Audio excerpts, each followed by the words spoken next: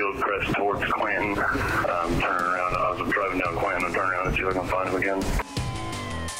This is at Glover. Subject U-1074, electronic identity aware. NCJA 1014. 1001, have me to that. Take quarters to 11, 1205. NCJA 1014. There's so much information on hemp, we thought we could cover it in 2 podcasts. We were wrong. And as we noted in episode 1, there is a growing problem for law enforcement throughout the country concerning hemp, specifically because it sometimes is confused with the cannabis plants that serve as sources of marijuana and hashish. Hello, everyone. This is Kirk Puckett. In part 3 of this podcast discussion on hemp, once again, it is my pleasure to welcome back the Justice Academy's resident hemp expert, Bill Lokes. Bill is an instructor, course developer at the West Campus in Edneyville. In part 1 of this series, we talked about how hemp has already caused issues for some agencies across our country and how cops in law enforcement can avoid creating those problems. When we thought we were done in episode 2, we talked about the legality of hemp, a bit about possession and transportation from the field to the processor. But since that episode was recorded, some new issues have arisen in the hemp discussion that will impact law enforcement. In today's 3rd part, Bill will expand on those. And before we get started today, I want to encourage you, if you haven't already done so, to be sure and bring up parts 1 and 2 of our discussion on hemp. Both are available right here on the Justice Academy website. So, onward to episode 3 we go. Once more, there is a ton to cover, so Bill, let's get right to it. First, tell us about what has changed since we recorded our first 2 episodes. Well, I think for the first time in American history, the federal government was early in a decision. How did that happen? Shocker. We wasn't expecting anything to the interim final rule to come out till the end time of 2021 or to, I think, end of October. January, I think, 16th, the USDA posted that the final rule was taking effect for the United States hemp program, which is no longer an industrial hemp pilot program. And it actually took effect March 22nd of 2021. So that finally is concrete and in place. And in that final ruling, it gave some leeway to the growers as far as things like their sampling. Instead of them having to request samples within 15 days of harvest, now they have like 30 days. It covered a little bit of things as far as sampling agents. Who is actually going to come in and take some of these samples? It's not going to be law enforcement, but it addressed some of those issues, and it addressed some issues with potential negligent violations, like if a farmer was growing their hemp and their crop went over 0.5%, tested over 0.5% THC concentration, the Delta-9 concentration, they would be held with a negligent violation, which is civil, not criminal. But now the USDA raised that threshold and said, okay, if your plant goes over 1%, then it's a negligent violation. So it just gave them a little bit more leeway in the fact. But now we have a final rule in place. We're not going to have any more fluid movements with open comment period of times or anything like that. So we actually have a set of rules that is concrete and not fluid for us to go by day to day. So does this new final rule change anything as far as police actions are concerned in dealing with hemp? That it does not. One thing we deal with right now is we are law enforcers. We are not regulatory folks. So the regulatory folks are still dealing with all of these issues and stuff. What we are looking at is the fact that the final rule for us did not address the issues of things like transportation. If you were taking, say, the hemp plants from a field and you were transporting it to a processing facility 2 states away, and you're the farmer, our hope was to get some sort of transportation notification form or something like that that was built in so law enforcement could see potentially in a database that stuff was going to move from point A to point B. That didn't happen. There's no standardized, still yet, license for transportation or any type of paperwork. That was something that was posted in the open comment period of time. I even posted 3 separate times a request for a nationwide database, or at least a nationwide form to be transported with hemp that truly was hemp that had a COA or certificate of analysis. So for us, there's still no changes in that. We did have the hope that there was going to be some framework in place for that, whether it was licensing, some sort of permit or something. That didn't go in there. So it's basically the same as it is currently for law enforcement. Okay, so in our previous episode, I believe in episode 2, if memory serves me correct, we talked a lot about the hemp growers. We talked about the processing, the transportation, and how as cops, we don't get ourselves in a little bit of a jam thinking that this guy going down Interstate 95 has his tractor trailer load of marijuana when in fact that it's hemp. So you enlightened us about the growers database. I'm curious to know if that database has now built into Epic, and maybe probably not a bad idea for some folks that are just maybe joining us in this episode 3 to first talk about what Epic is, and then let's get back to the question about the licensed hemp growers database being built into that. Okay. Epic is a DEA-run database. It stands for El Paso Information Center. It is run out of El Paso, Texas, maintained by the federal government on the DEA side, and it has a lot of different avenues built into it. Everything from deconfliction modules to license plate readers to national databases that you can call in and do roadside requests. Say if you're on a stop with somebody, say you're suspected them to be involved in some terroristic acts or something like that, if they have a 800 number that you can call them after you sign up with the Epic portal, you get access to it. It's free. All agencies can afford free. It's nothing that you have to run up the chain of command, meaning I don't have to fill out a request form, send it to the sergeant, let the sergeant sign it off, send it to the lieutenant, let the lieutenant sign it off, send it to the captain where it sits on his or her desk for 3 weeks. Then it goes to the chief or sheriff's office and sits there for another 6 weeks. No, they do the verification electronically. You sign up for it, you get access to it. Even if you're not dealing with this, it's an excellent resource tool for you to use as law enforcement. There's a lot of free tutorials on there about where they have hide sites and vehicles. There's a lot of global pricing list as far as controlled substances, what they may go for in your area or your HIDTA region. There's information bulletins on awareness issues with terroristic acts, suspected terrorism. There's a slew of information on there. So again, it's free. Okay, let me get you to push the pause button here for just a second to ask about that sign-up process.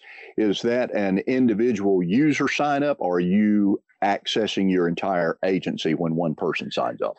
It is an individual user sign up. So you can access it. You may be able to access it from your smartphone if you have the app. But most people will access it from their MDCs. They're in the patrol car or at the station. So it is an individual user. If you sign up for it, like if I signed up for it, I have an account. When I sign up for it, it is unique to me. My username and password is for me and me only. That I don't know if they give like carte blanche to an entire agency. Personnel change sometimes on a weekly basis. So I think it's a lot safer just to do it on the individual basis. All right. So let's, now that we have that great definition and everybody's a little bit more schooled about what that is, let's talk about the licensed hemp growers database that you've talked about, I think, both in podcast 1 and 2, and how that access can help cops out on the street. The original intent, when I talked to William Richmond, who is the chief in D.C. over the United States domestic hemp program, that means he's the top man over everything outside of Congress. He is the decision maker on this. The original intent, as this was coming into place with this new final rule, was to run this database through Epic and to build some IP protocols so nationwide all cops would have access to the hemp growers database. Meaning if I stop the load and I'm doing roadway interdiction, I stop a tractor trailer or a U-Haul box truck on 95, 26, whatever it is, 40, and they claim to be filled in their load with hemp. And they say it's coming from Minnesota and they're transporting it to the East Coast, say it's going out to Wilmington or something to a processing facility. One, I need to figure out, okay, did this come from a legal grow site? It's nothing saying I shall, but for interdiction work, that's a good piece of information. So the premise was, as all of these individual states that have not submitted an individual state hemp program plan, which North Carolina has not. I have to be clear on that. We are still currently, even though this final rule is in effect, we are still operating under the 2014 Industrial Hemp Pilot Program, and that was extended to January 1st of 2022 in the last omnibus spending bill that was passed by Congress. So we're still operating under that because we do not have an individual hemp pilot program or a hemp program submitted. Because of that, we could potentially lose our database. So the thought from USDA was they were going to build this database so cops could have access to everybody's grow site. If I had to look at a potential grower in Minnesota, California, Colorado, Arkansas, Arizona, New York, Michigan, Illinois, whatever the case may be, I could log into the Epic portal, click onto that particular link for the licensed hemp growers, and actually find it. That didn't fly. Apparently something happened on the DC side, and I can't really get into it, but I'm going to say some federal partners weren't in agreement in how this was going to be done. So on the federal side, as of right now, your licensed hemp growers will not be going through the Epic portal. To me, that's dangerous. So I automatically reached out to the North Carolina Department of Ag and said, okay, what is my North Carolina cops? What do our heroes, our frontline soldiers that are out here day in and day out, what do they have to keep them safe while they're trying to make this decision? According to Department of Agriculture, our database for North Carolina is currently going to stay maintained until January 1st of 2022. Okay, they are still working with USDA to continue providing the growers database once the pilot program ends on our end for North Carolina, which is January 1st, 2022. So it is still being worked on here in North Carolina by our Department of Ag and USDA. So hopefully right now I can't give any more guidance. That was the last piece of information I had probably 6 days ago that came directly from the top of USDA over the Industrial Hemp Pilot Program section. So the Epic database is out as of right now, unless something changes in DC.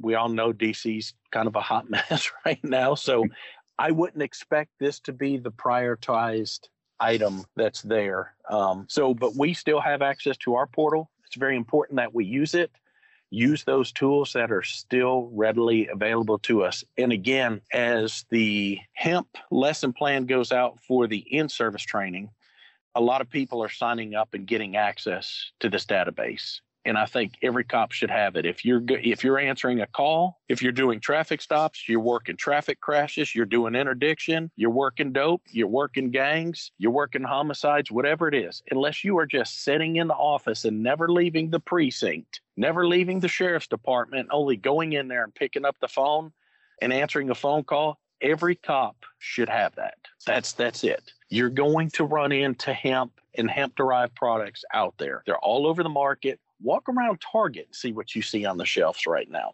Walk around Kroger. Walk around Ingles. Walk around Publix. Tell me what you see out there. I'm seeing stuff on Walmart shelves now. I'm seeing at high-end gas stations, like nice big gas stations like Q&A, Wawa, Exxon, big Tiger Mart Exxons and stuff, but I'm also seeing them at the little places we kind of refer to sometimes as the stop and rob. You know, the place that the price a gallon of gas runs about 20 cents more than it does down the street. You know, it's the same place that somebody can go in, and when they get paid, they can go in and buy like a 24-ounce bottle of beer and a Brillo filter, you know, because you're going to scrub your dishes. And I go to buy my stuff to maintain my dishes at my house at the little stop and rob gas station. Oh yeah, and I could buy one of those little vials with the little glass vials with a little rose inside of it, or a small pen. You folks know what I'm talking about. I'm talking about the places that are good for selling paraphernalia and stuff like that. Even those folks are selling this stuff. This stuff is all over the place. It's how do we make the determination as what is legal and what's not. I'm not going into a store to see if they're selling or trying to make determinations on whether or not they're selling something good or not. That's up to your individual agency. That is up to your district attorney's office. That is up to your legal counsel to deal with that kind of stuff. That's a rabbit hole when you start going down that, and you need to be well versed in this. You need to be able to talk about this doggone near to a molecular science of how you knew what came out of that store was actually not the right product. So what our concern is, if you answer a call for a domestic and you pull up to an address and it's a hemp farm, how do you know it is actually a hemp farm? If you've never seen that before, and I promise you, the first time you see it, you'll remember this guy's voice and this guy's words and go, hey, I remember Bill said this on this podcast. This is crazy. This guy has 2 acres of hemp plants growing. There's about 2,000 hemp plants growing, and it smelled like what I had previously been trained to be marijuana, like half a mile down the road. I could smell it. Now I'm here for a domestic. The domestic has nothing to do with what's going on here in this field, but I need to kind of make some determinations because I'm here. That database is your first thing. Okay, if I responded to that domestic at 12 Main Street and I look at the database real quick, the hemp growers license database, and see the 12 Main Street is a licensed grow site, I'm done. Okay, has nothing to do with a call. But it's different now if I pull over, say, a tractor trailer on 95 and they've got 4,000 pounds of it in the back. That becomes a total different issue. I have to evaluate this, especially if I'm looking at the interdiction side, or if I'm doing any type of parcel interdiction and I start popping open some packages that has 5 pounds of what looks like and smells like what we had previously known and been trained to be marijuana, and somebody has a Microsoft Word document sitting on top of it and said, this is hemp, hemp is legal. I've seen that. I'm getting the pictures from the officers and the cops and the detectives and the agents in the field saying, look what I found today. This is crazy. So this is a new world for us to navigate. And it's a unique world for us. But our database here for North Carolina will stay in place till January 1st of 2022. Epic, as of right now, is out for being the nationwide database. That's out of our control. Nothing we can do about it. It's nothing that we did to cause that. That's just some different powers to be. And that's the best way I could put that one without divulging too much information. So we need to stick to our state resources. With my conversation with the head folks for North Carolina Department of Ag, they know. My conversation with them is to let them know that we will not have access to the Epic portal, so they are aware of it. I've done my part also. I've put them on notice to say, hey, our cops still need a database. We need to put some sort of measure into place, even though we don't currently have a submitted, approved state plan to the USDA. So we are falling under the USDA's domestic hemp program rules currently.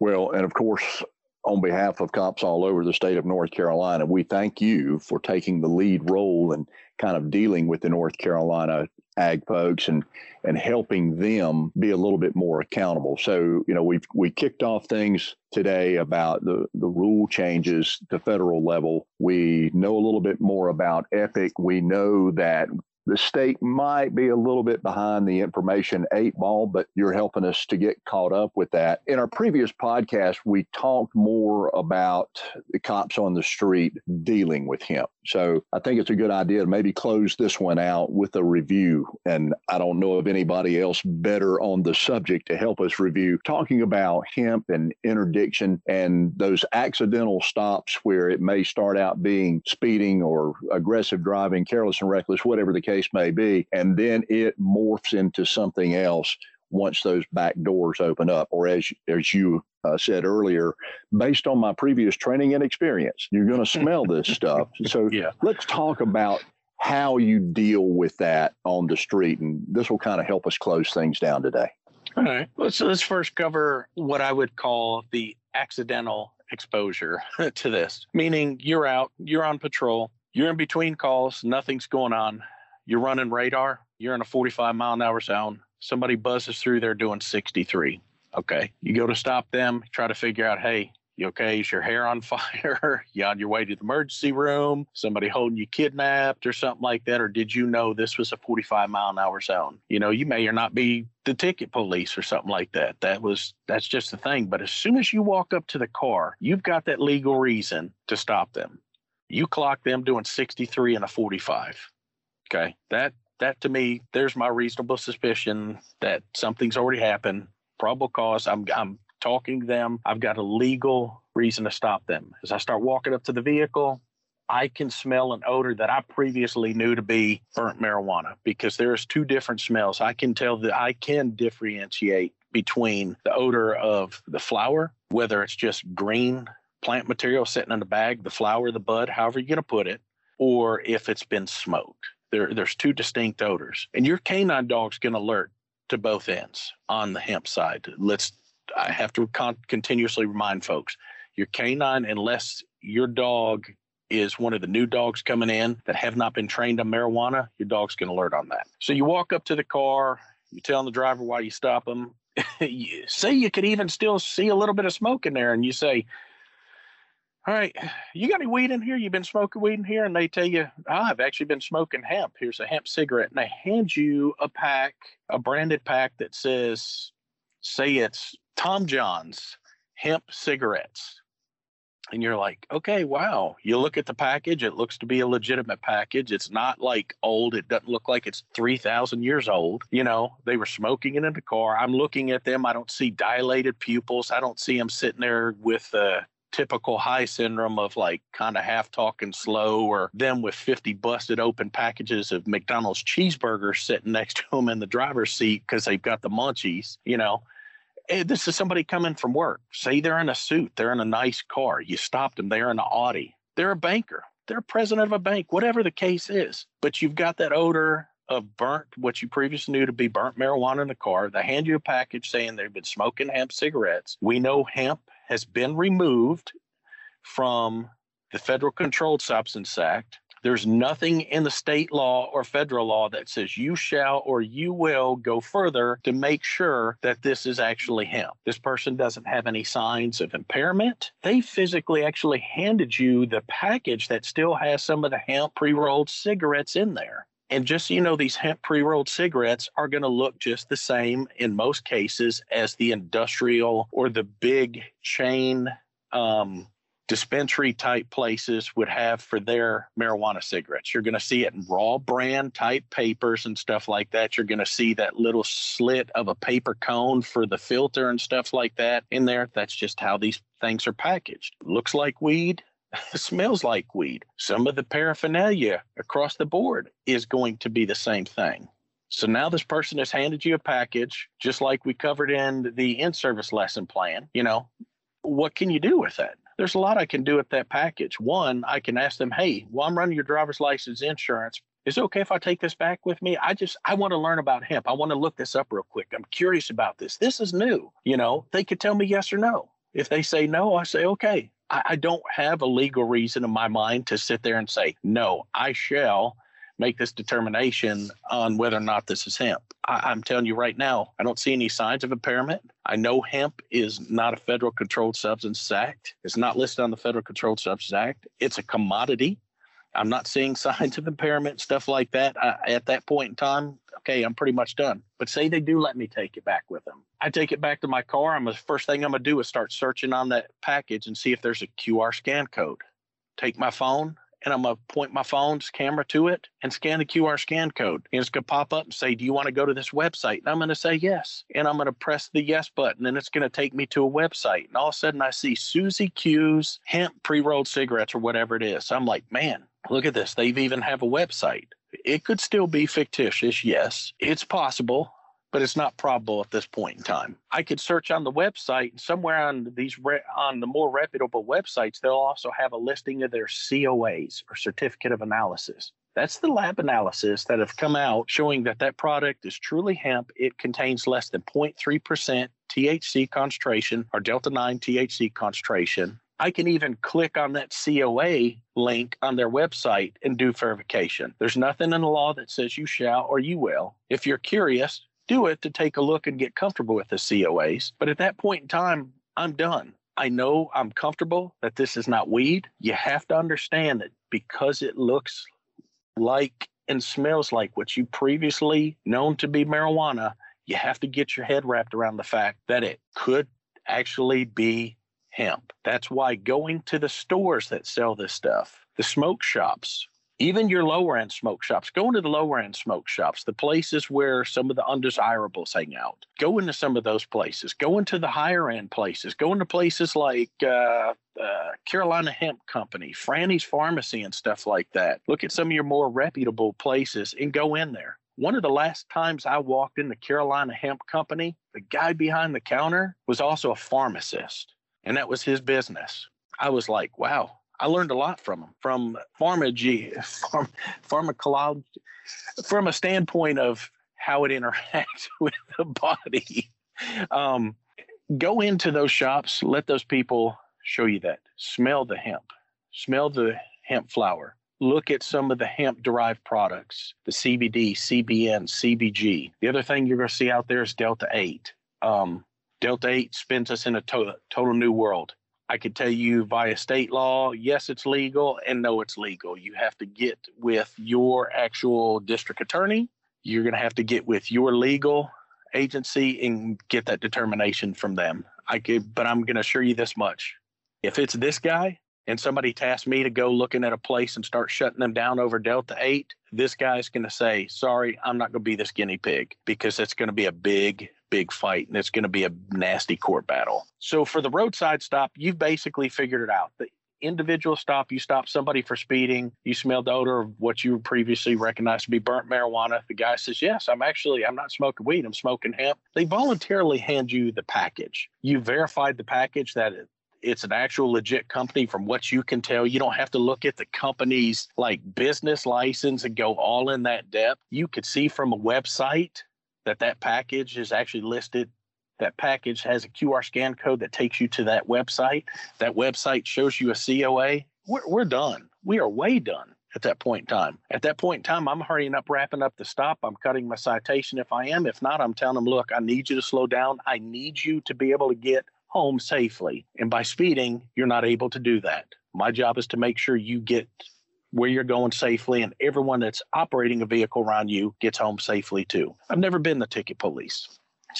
But from an interdiction point, say I'm on 95 and I stop a tractor trailer, whether it's for a vehicle equipment violation, if I have that certification, or if I'm doing an inspection, or if I'm stopping them for speeding, following too closely, whatever the case is. I walk up to the vehicle, and as I'm getting out, I can smell a strong odor. Say I cannot smell a strong odor. Say I can't smell anything, but I run a dog, and I'm an interdiction specialist, so I'm probably going to have a cross-trained canine with me. And the dog alerts to the trailer of the tractor trailer. I start talking to the driver and ask them simple things like, okay, where'd the load come from? And if they tell me, I think it came from Springfield, Massachusetts. What do you mean you think?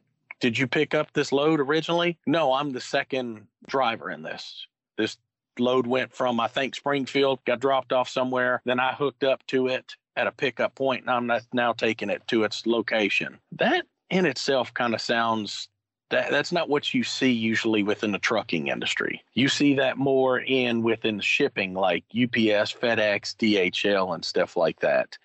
The way they piggyback their loads. You don't see that with an individual owner of a tractor trailer and stuff. So if the dog's already alerted to the trailer and the driver can't tell me where the load came from, what he or she's hauling. They may say, well, I think it's hemp. Okay, where'd it come from? Well, I don't really know. I just got, contracted. I got the alert through my network to pick this load up, and I'm taking it. I picked it up in Memphis, Tennessee, and I'm driving it to Charlotte, North Carolina. Okay, things I want to look at. Where did the load come from? Load source, where it originated. The load destination, where's it going? Okay. Another quick thing, if I know those sources, I don't have to know those addresses. I can go back to my vehicle if I've got an MDC or if I've got a smartphone. I could pick up my smartphone and say, okay, this is going to 2831 Thompson Lane in Nashville, Tennessee. I can pull up my phone and pull up Google Earth and take a screenshot and look at 2831 Thompson Lane in Nashville, Tennessee. And if it's listed like it's a big business and I look at it and it's a house, well, not saying a business can't be in a house, but that's going to be a little bit of thing to help me start to develop some probable cause. I'm going to still hold on and still evaluate. Where did it come from? Let me look at a picture of the house or the business. If it's listed as, ABC hemp growers and stuff, and I look at ABC hemp growers and it's supposed to be a hemp farm, but I see looks like a small burnout building, then I can still see the sign where somebody used to sell Hoover vacuum cleaners out of there. I'm going to say I've still got a little bit of reasonable suspicion to continuously move forward that there is some not legitimate stuff going on with this load. My driver doesn't know really where it came from, where it's going to. The addresses really don't match up and stuff like that. Here's where Epic's a good thing. I could pick up the phone with Epic and once I take the bill of lading, I'll ask the driver, give me the bill of lading with the paperwork. Hand me the bill of lading. I'll go back to my vehicle and I'll call Epic and give Epic all the information on the bill of lading.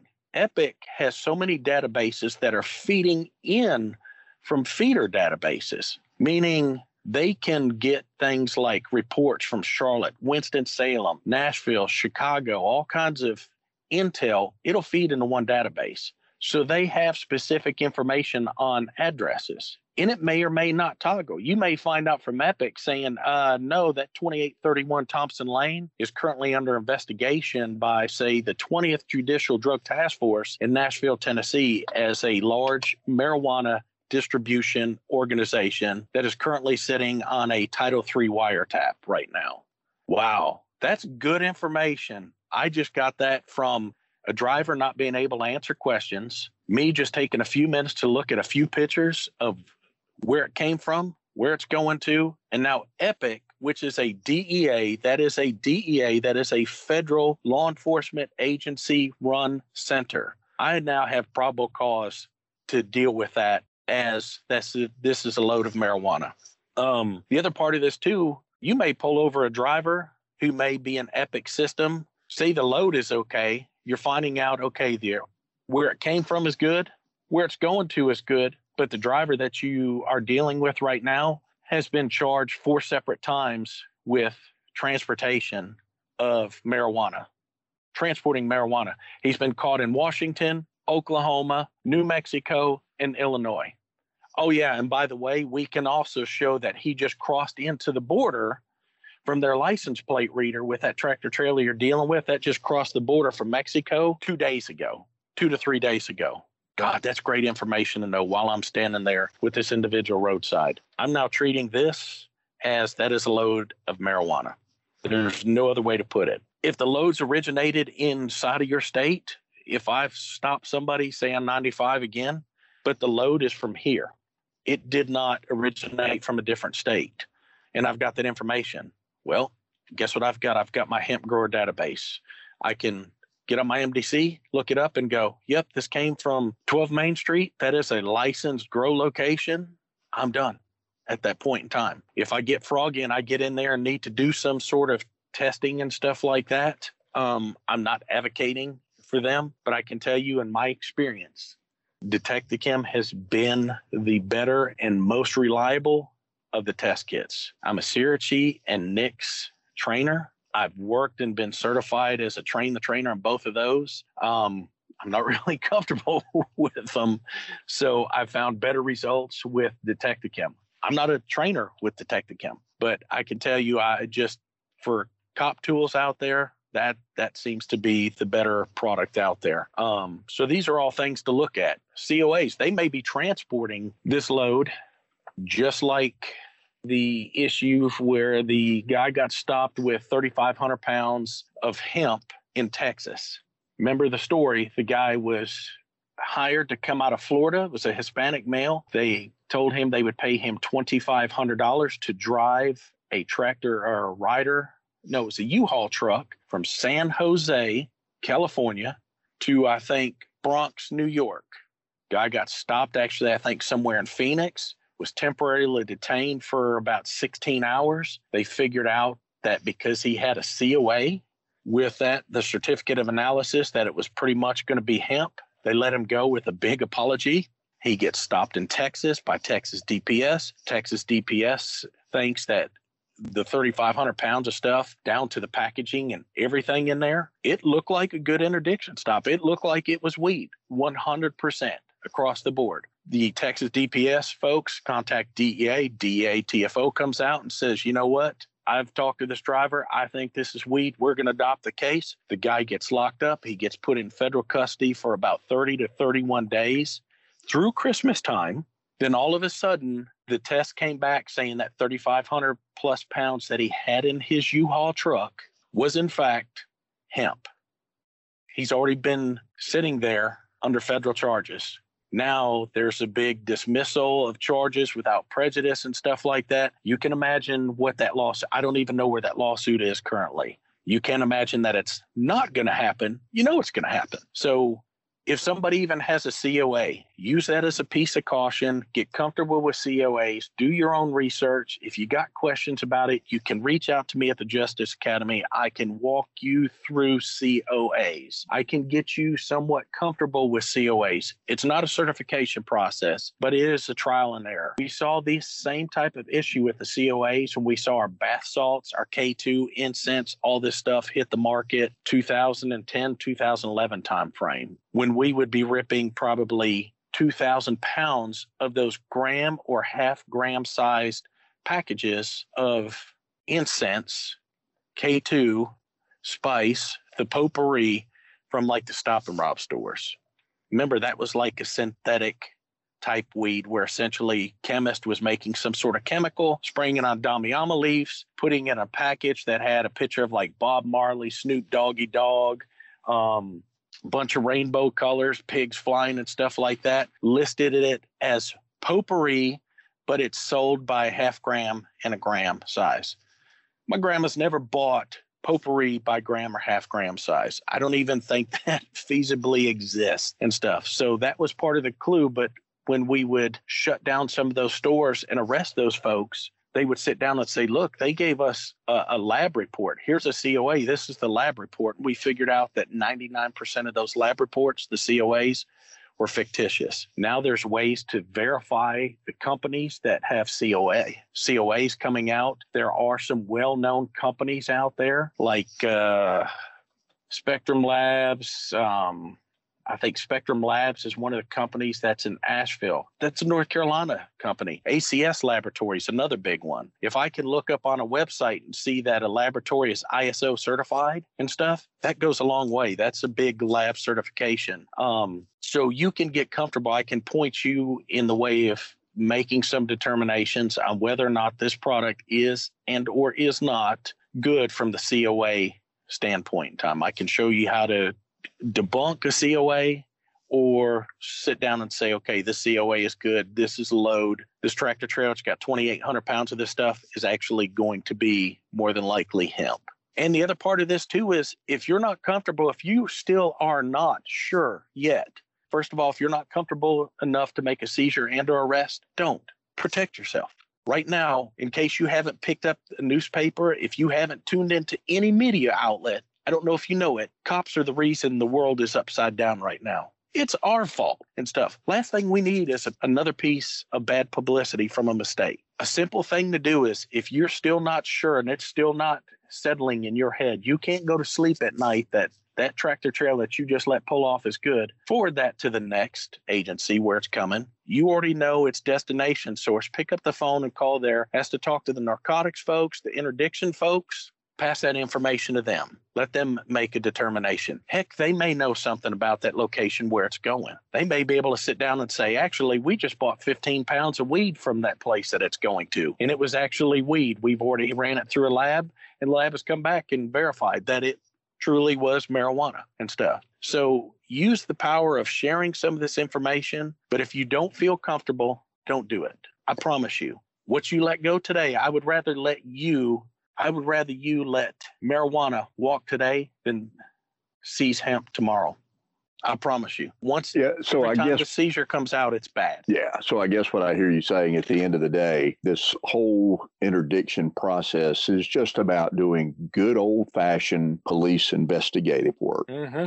Take your time, ask the right questions. When in doubt, let it go out. Right. I think, cops, as you said, are creatures of creating problems, especially with something like this that is so new and has so many complexities. It's just better to take your time step by step and call the folks that know. And of course, you're one of those folks. And certainly thank you for offering yourself up as being a resource to the cops here in North Carolina. Yep. And I'm here 24/7. I want to make sure everybody knows that because I do. And my wife will verify.